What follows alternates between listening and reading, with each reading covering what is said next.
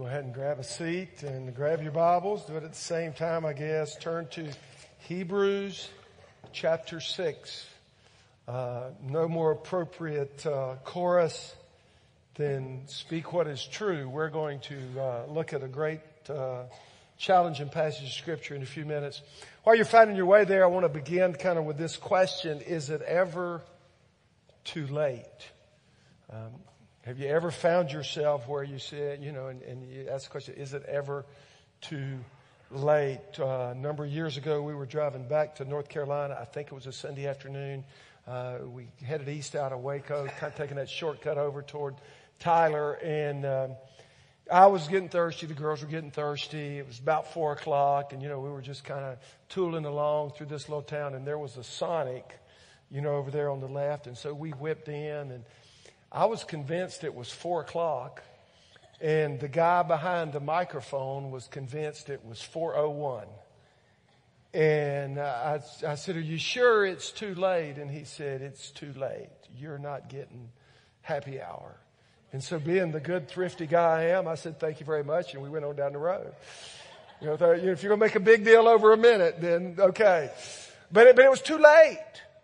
The fact was that, 4 o'clock, 4:01, I was too late. Reminded me of John Michael Montgomery. If you're a country fan, you remember this song, Life's a Dance. When I was 14, I was falling fast for a blue-eyed girl in my homeroom class. Trying to find the courage to ask her out was like, I don't want to sound like I'm singing, so let me slow down. Was like trying to get all from a water spout.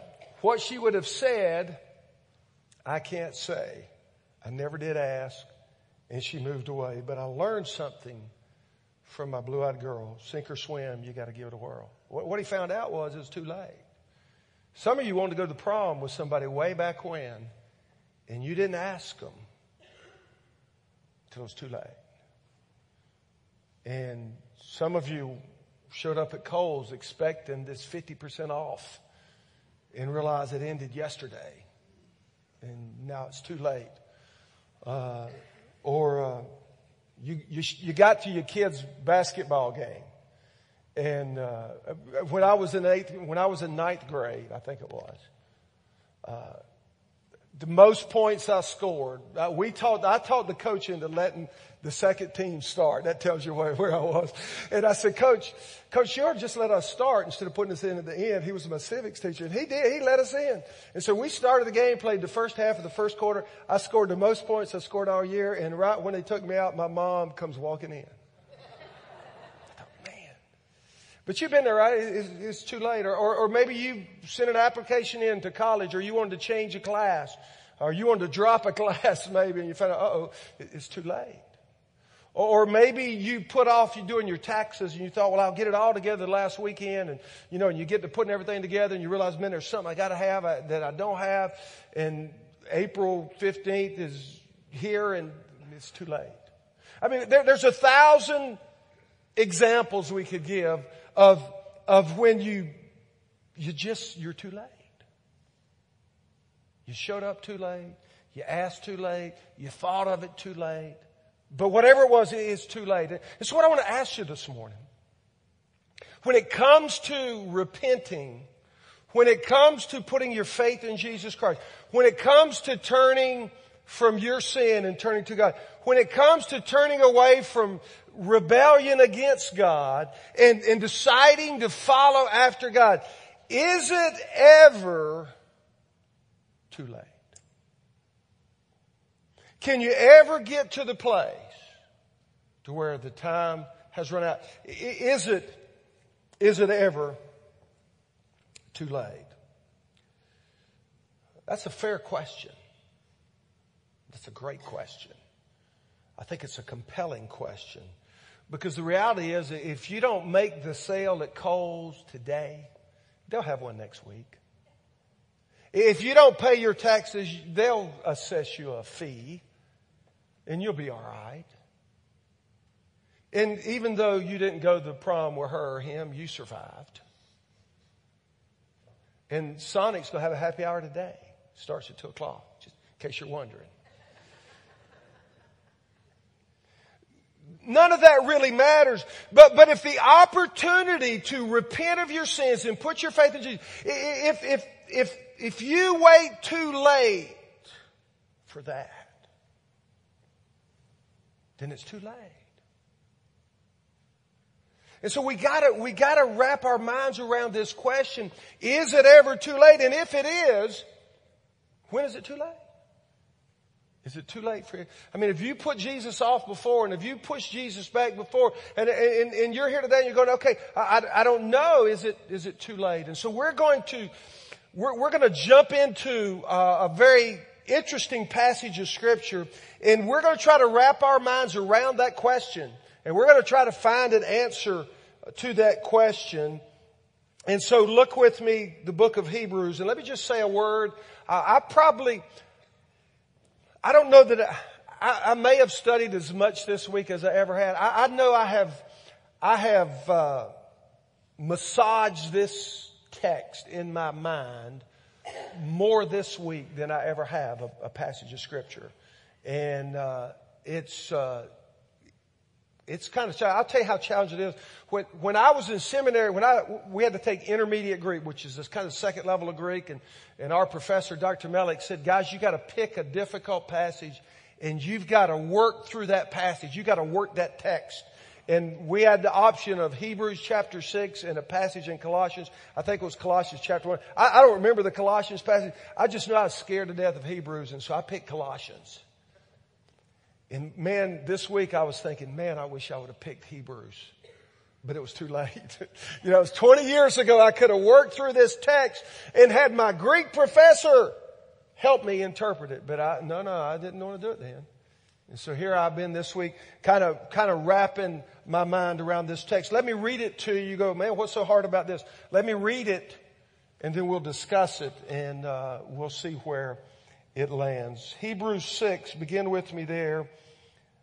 In verse 1, we're going to go down through verse 12. Therefore, let us leave the elementary doctrine of Christ and go on to maturity, not laying again a foundation of repentance from dead works and of faith toward God and of instruction about washings, the laying on of hands, the resurrection of the dead, and eternal judgment.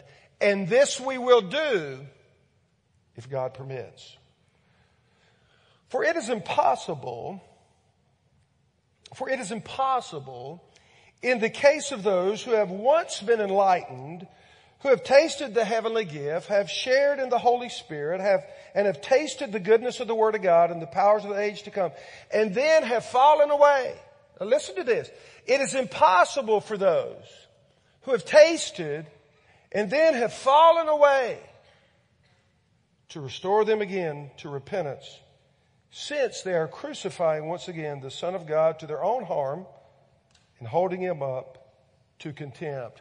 For the land that has drunk the rain that often falls on it produces a crop useful to those for whose sake it is cultivated, receives a blessing from God. But if it bears thorns and thistles, it is worthless and near to being cursed, and its end is to be burned. Though we speak in this way, yet in your case, beloved, we feel sure of better things, things that belong to salvation. For God is not unjust, so as to overlook your work and the love you have shown for His name in serving the saints, as you still do. And we desire each one of you to show the same earnestness, to have the full assurance of hope until the end, so that you may not be sluggish, but imitators of those who through faith and patience inherit the promises. Shall we pray together? Father, speak your truth. Man, that's the prayer of my heart. Lord, I take a step back, Lord, and I just hide myself behind the cross. And I would invite you, God, to speak through me. That I wouldn't speak according to my own wisdom or according to men's wisdom, but rather, as Paul wrote, in demonstration of the Holy Spirit's power. That you might speak out of this word your truth, and that you might speak into our hearts regarding this burning question.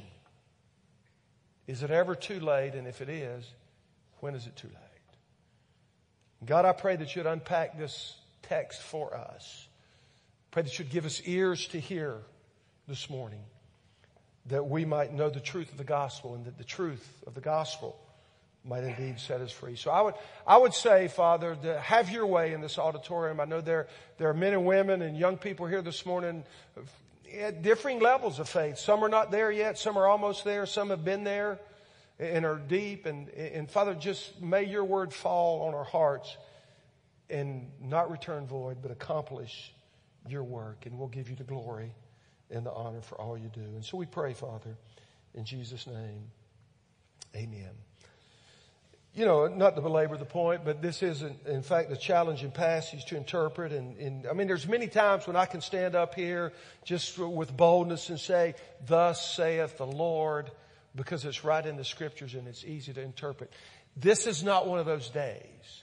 And you'll see that when we get into our text, that there's some things we got to wrestle with. And I'm going to let you wrestle with them because I can't decide for you. You're going to have to kind of wrap your mind around that. So let's look. When you look at the text, I believe it divides itself into three sections: 1 through 3, 4 through 8, 9 through 12. 1 through 3, the writer is speaking first person plural. In other words, he's talking about us and we. He begins with us. Let us leave the elementary and let us go on to maturity. And this we will do. So that's kind of that. So he's talking, and then he kind of transitions in verse 4, and it seems like he's speaking kind of third person plural, because he goes, those who. He talks about they, and he talks about them. So it seems like it's a different section. Now, kind of the issue with that, or the one issue with that is, there are actually no, in that whole section, there are actually no verbs. There's a bunch of participles which are verbal nouns. And but the translators in all the translations treat it as third person plural. And then when you get to the third paragraph, 9 through 12, he kind of scales back and he kind of goes from talking about they and them, which kind of includes everybody. Then he says to the Hebrews, now concerning you, we feel confident there's better things for you. So second person plural. So it seems like there are three different segments of the audience, which I think kind of bears witness to what I believe is true of this Hebrew congregation. That in that congregation there were strong believers, there were marginal believers, and there were those that were not yet believers. And so in the context of all that, I believe the writer is speaking into that because, again, this letter was written to them and then it was read to them. And so we've got to kind of wrap our mind around these three paragraphs, and we're going to have to go really quick, so I'm just going to breeze over the first section. If you like to take notes, just write down this thought. 1 through 3 is the pursuit of maturity. Notice what he says. Therefore, in light of everything we wrote about, I talked about it last week, moving from milk to solid food. We won't go back there. But in light of all that, the writer says, let us leave the elementary principles regarding Christ and let us go on to maturity. And then he gives a list. Now that's a very interesting, if 4 through 6 were not so challenging and difficult to interpret, we would spend a lot of time in chapters 1 through 3 because this list is really interesting. Some people say, well, that's the basic doctrines of being a Christian, while other people say, oh no, those are the basic doctrines from the Old Testament regarding the Messiah. Repentance from dead works, faith toward God. It really sounds like the New Testament, though in the New Testament it says repentance toward God and faith toward our Lord Jesus Christ. And then the second two words, the instructions about washings. Some of your translations may say instructions about baptisms, but that's plural. It really isn't talking about baptism as we know it, but it's really talking about ceremonial cleansing, which is an Old Testament deal. You know, the priest had to wash in a certain way before he could ever slaughter an animal. And then the next phrase, the laying on of hands. Well, in the New Testament, that's the thing where the apostles might lay the hands on and pray for people. And while that's true, but in the Old Testament, in the sacrificial system, if you brought a goat, or you brought a lamb, or you brought a bullock, whatever you brought for your sin offering, the priest would have you place your hands on that offering, symbolizing that your sin had been transmitted to that animal, and then that animal would be slaughtered because sin demands death. And without the shedding of blood, there's no forgiveness. And so you can really make an argument those are Old Testament truths. And then the next two statements about the resurrection of the dead, clearly taught in both the Old and New, and eternal judgment, clearly taught in both. Though the New Testament to the believer talks about not eternal judgment, but simply a judgment of works. And so we can spend a good deal of time there. And I bring all that up to make you think. But at the end of the day, what the author's saying is we need to move on from the elementary stuff. I think the prevailing thought was because they were all Jewish, the natural tendency when things got hard, let's go back to Judaism, is what we're comfortable with. And he said, you don't want to go back to the elementary things. Instead, you need to go on to maturity. Now, in our culture, we wouldn't go back to that. You know what we go back to in America? You know what immature believers go back to in America? We go back to good works. We go back and say, well, you know, you talk to someone that they've named the name of Jesus. You know, they've kind of been saved. They've drifted. They've kind of backslid. You know, they'll get to talk about, well, I was saved, but I try to do the best I can. You know, I just try to treat people right. I just try to be good. That's kind of the default. Well, I believe the default to the Jewish person was let's go back. Remember how Paul always had to write to the churches, and he talked about how the Jews couldn't get past circumcision. They couldn't get past Judaism. And the writer of Hebrews is saying, listen, you got to get past that. We've got to get past it. If we're going to go on to maturity, we've got to get by that, and we got to go on to the deeper things of God. And that's what we're going to get to in March when we get into Melchizedek. But anyway, the pursuit of maturity. Now, the second section, and this is where we're going to spend our time this morning, is, let me just read it again, beginning in verse 4. And that's kind of a causal statement. And because of that, he kind of begins in verse 4. He says, for it's impossible. Now I want you to listen to this, because I'm going to ask you this. I'm going to ask you, when I'm done, I want you to think about who is he writing to? Who's he talking about? Listen to what he says. For it's impossible in the case of those who have once been enlightened, who have tasted of the heavenly gift, who have shared in the Holy Spirit, and have tasted the goodness of the Word of God and the powers of the age to come, and then have fallen away. It's impossible to restore them again to repentance, since they are crucifying once again the Son of God to their own harm and holding him up to contempt. Now the question of the hour is, who's they? Who's them? Who's those who? Who is he talking about there? And I was wrestling with this, not this past week, but even the week before. And Dan says, Mike, you just need to give people both views. Well, there's actually 4 views. So I'm going to give you 4 of the popular views about who the they, the them, and those who are. Because that is key to understanding the passage. And so let me give you the 4 views. The first one is that they were true believers. They became apostates, and they lost their salvation. Now, there are those in evangelical circles who are believers, but they do not believe in the security of the believer. In other words, they do not believe that once you're saved, you're always saved, and that it is possible for you to sin enough to where you fall away, you lose your salvation. Now, but the issue is, those that believe that, they also believe if you lose it today because you really mess up, man, Thursday you can get it back. You just got to repent, right? And so, but you can't use this text for that. Because this text says if you fall away, it's impossible. Not it's difficult. Not it's really hard. No.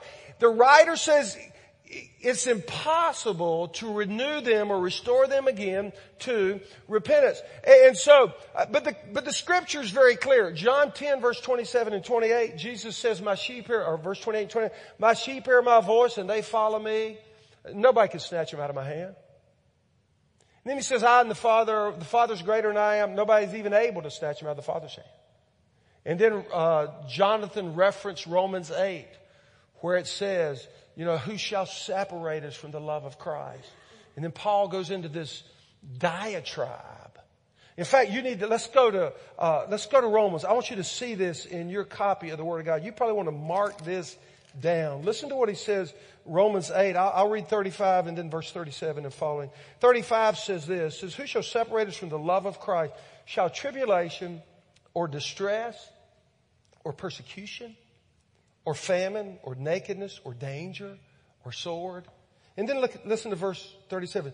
No. In all these things we are more than conquerors through him who loved us. For I am sure or convinced that neither death nor life, nor angels, nor rulers, nor things present, nor things to come, nor powers, nor height, nor depth, nor look at this, nor anything else in all creation. That includes your choice. That includes your sin. Paul says, I'm convinced that nothing in all creation is able to separate us from the love of God in Christ Jesus our Lord. So the Bible's clear that when you're genuinely saved, you can't be lost. So we can dismiss number one. That's not the target, in my opinion. The second one that's going to come up. Can we go all the way to 3? Oh no, it's right now. It's fixed. Okay, let's do 3 first. Pretend 3's 2. The true believer, they believe that it's true believers, but it's hypothetical. That the writer was just saying now to warn the people. He said, now we want you to go into maturity, but I just want you to know that if you experienced all this and if you've kind of come to know Christ, and if you were to fall away, then it would be impossible to renew you to repentance, because if you fall away, you've crucified the Son of God all over again to your harm or to your shame and to his demise or to his shame. And he's saying that hypothetically, you need to behave because this could happen, but it really can't happen because it's just hypothetical. Now that doesn't make sense. Now I may not be clear on that, but the issue is some people say, oh, that's what he means. No. A warning is not a warning if somebody says don't do that, because if you do that, this could happen, and then say, but this never could really happen. I mean, try that with your kids. If you touch that, I'm going to spank you, but don't worry, I'm never ever going to spank you. That won't carry any weight. And so, for that reason, I would dismiss this view, the hypothetical view. That brings us to the third view, which is the second view on our slide, and that is that these are true believers, but they experienced apostasy. If you take notes, draw a line through the word apostasy and write down fall away. So it's true believers, they fall away, and they don't lose their salvation, but they lose their reward. And this view, some guys I greatly respect hold to this view.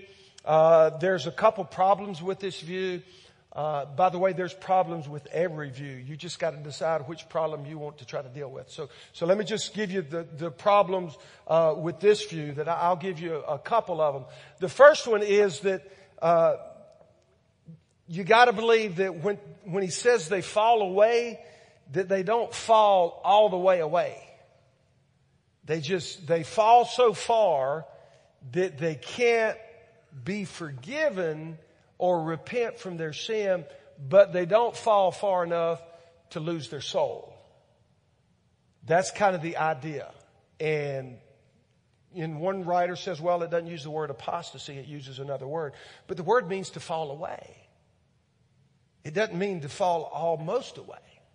It means to fall away. And so I think that creates a problem here for this translation or for this view. That's one of the difficulties for this view. A second difficulty for this view, by the way, in Scripture, I've not found a believer that fell so far they could not repent. I've not found one. Not to say they can't be there. Now, some would argue, well, the spies in the Old Testament, but you can make them an argument on both sides, which we'll see later. But I mean, you think about King David, God's man, God's leader. I mean, he was the prime testimony for God in the Old Testament. Committed adultery with one of his soldiers' wife. Brought him home, got him drunk, couldn't get him back down to sleep with his wife to cover his track, so he had him murdered. Just egregious wickedness. And yet, he could repent and did, and was restored. Now, there were consequences, but he could repent.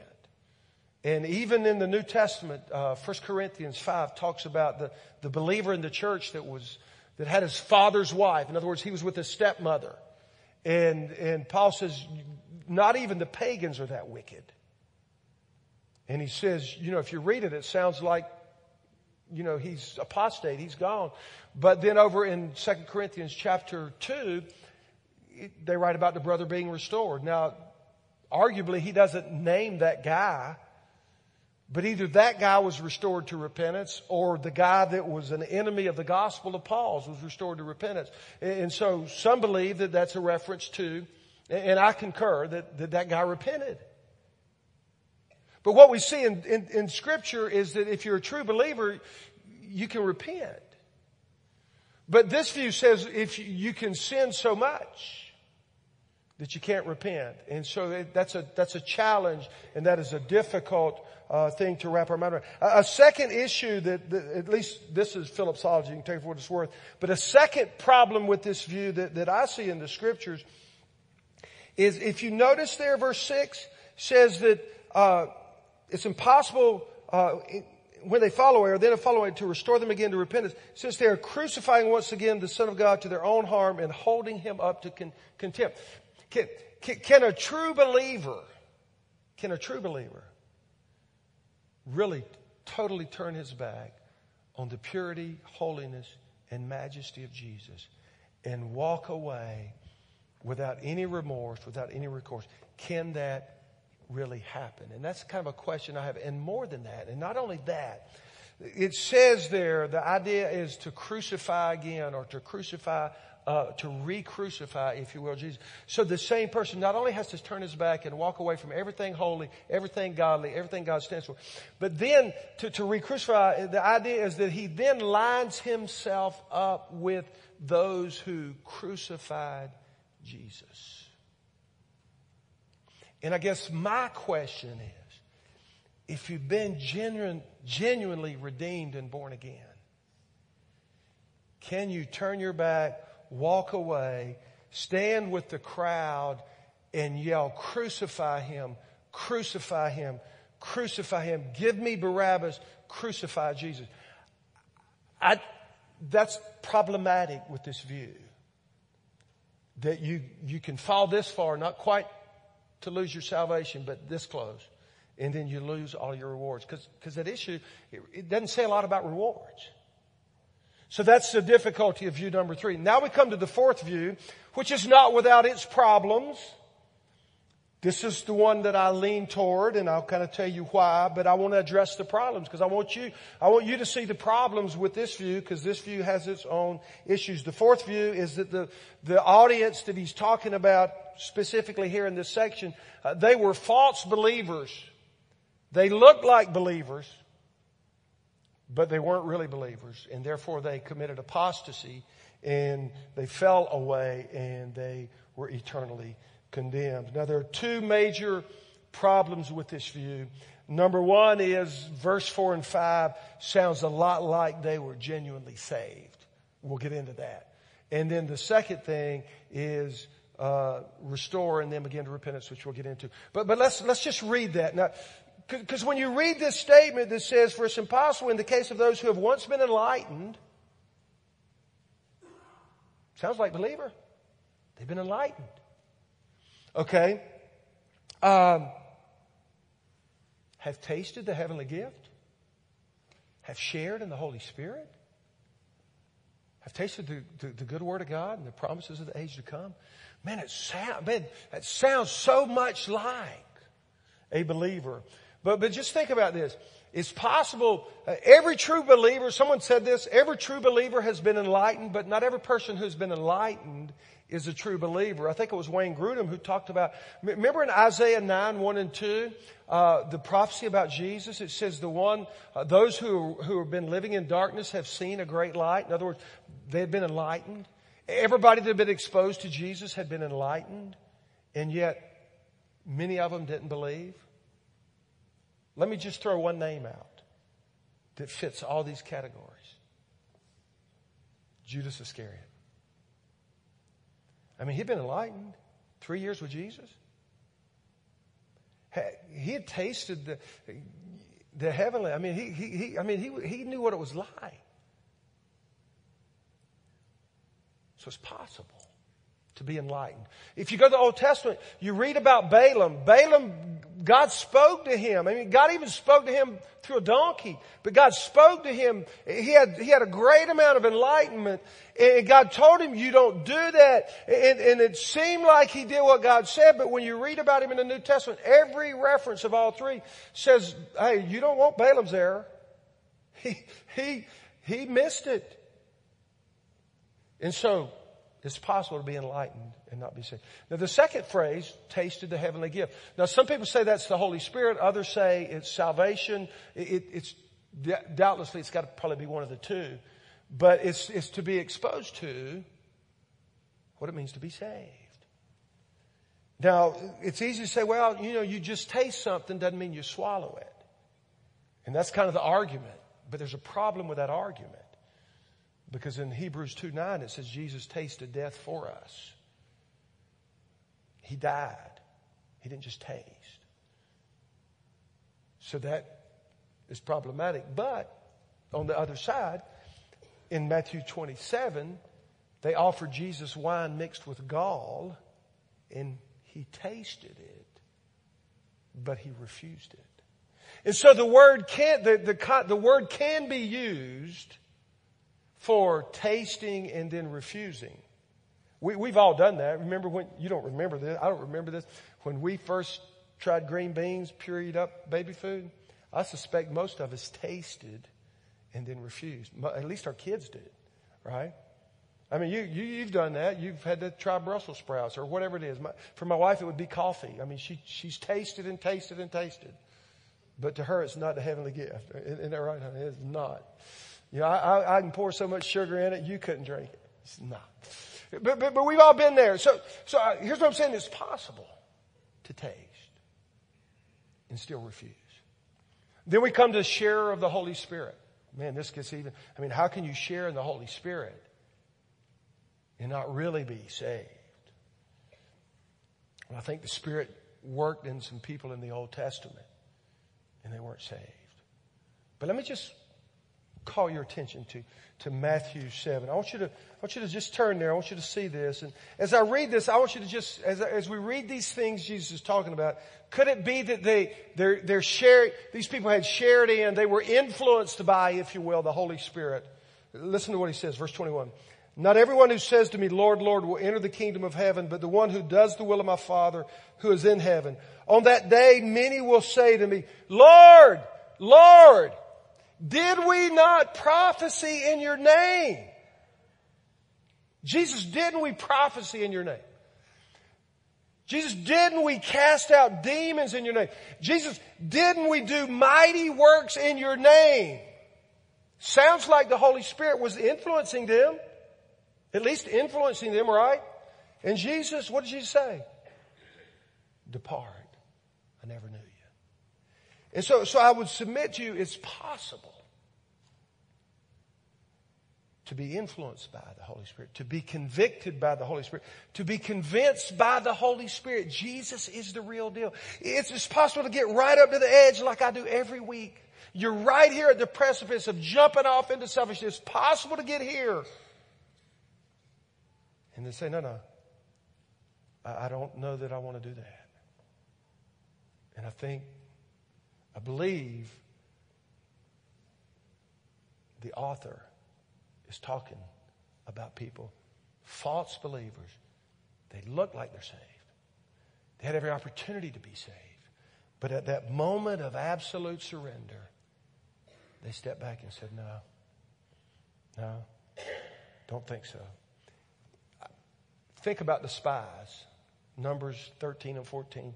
The spies went into the land.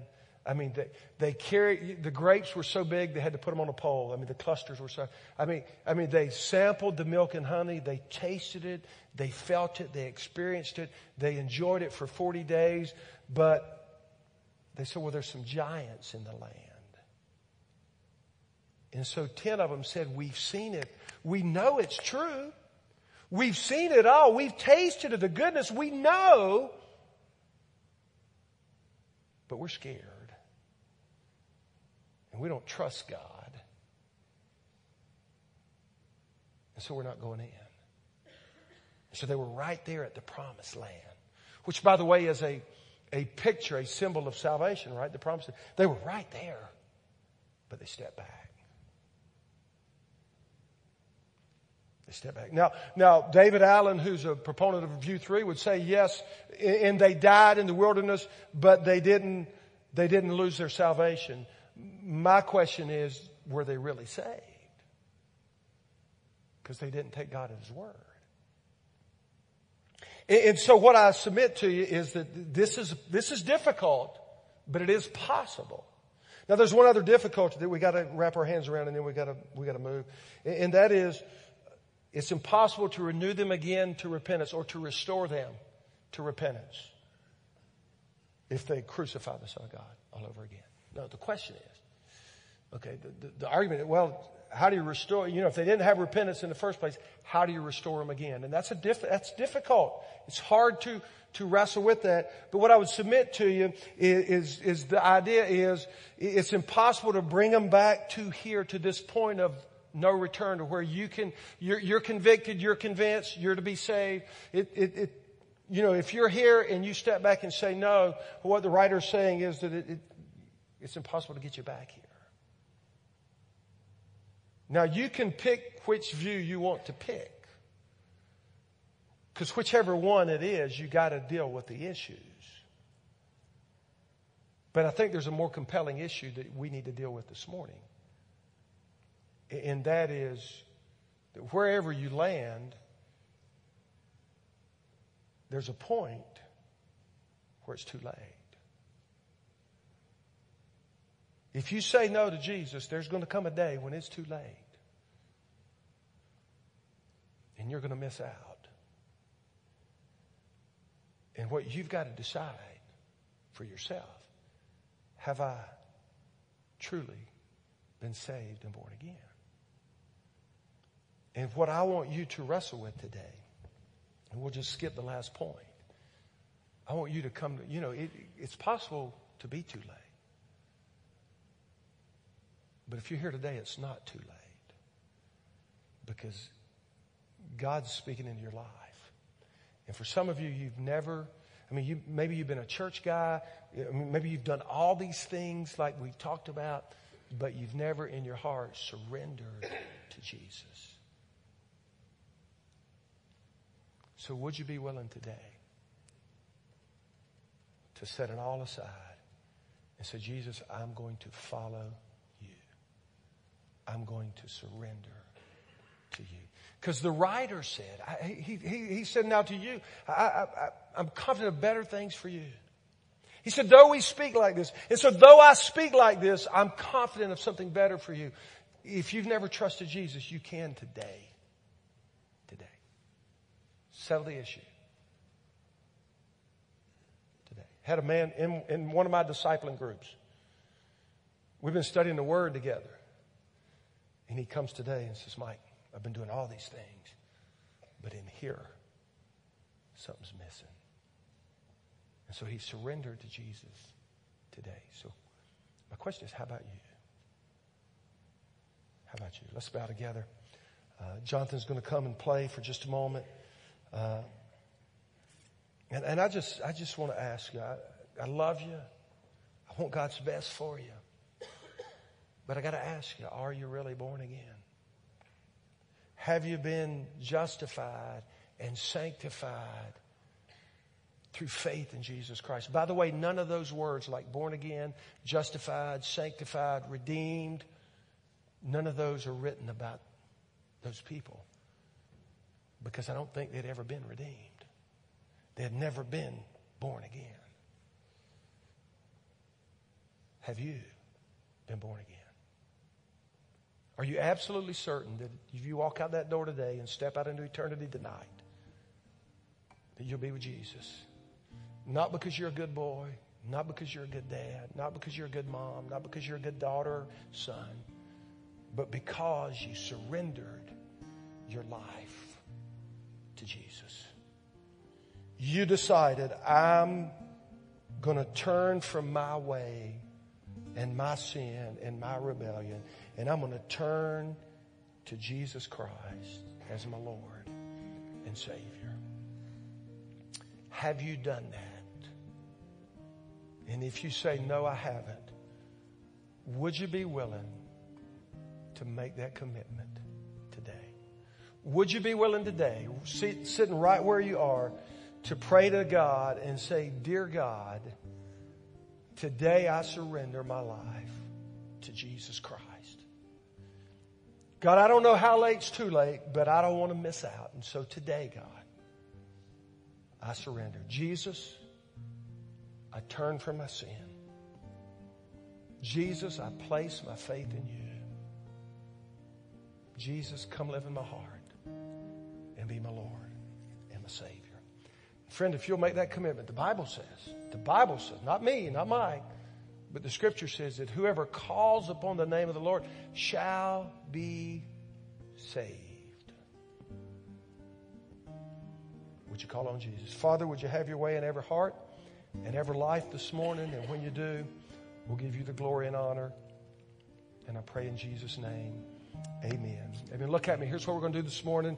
We're going to have an old-fashioned altar call. Some of you here today, you've never been saved. You've never settled the issue. I'm going to invite you in just a moment to come and say, Pastor Mike, I want to solve that issue today. Or maybe you prayed that prayer with me and you've already said, hey, Jesus, I surrender. And you just need to come and tell us. Some of you need to be saved today. Some of you, you're saved, but you're not going on with Jesus. You're not going on to maturity. You've been in the same place for years. You need to come today and say, okay, God, you're in control. So let's stand together. If God's stirring your heart, I want to invite you to come and give your life to Jesus. You come as we sing. Give your life to Jesus.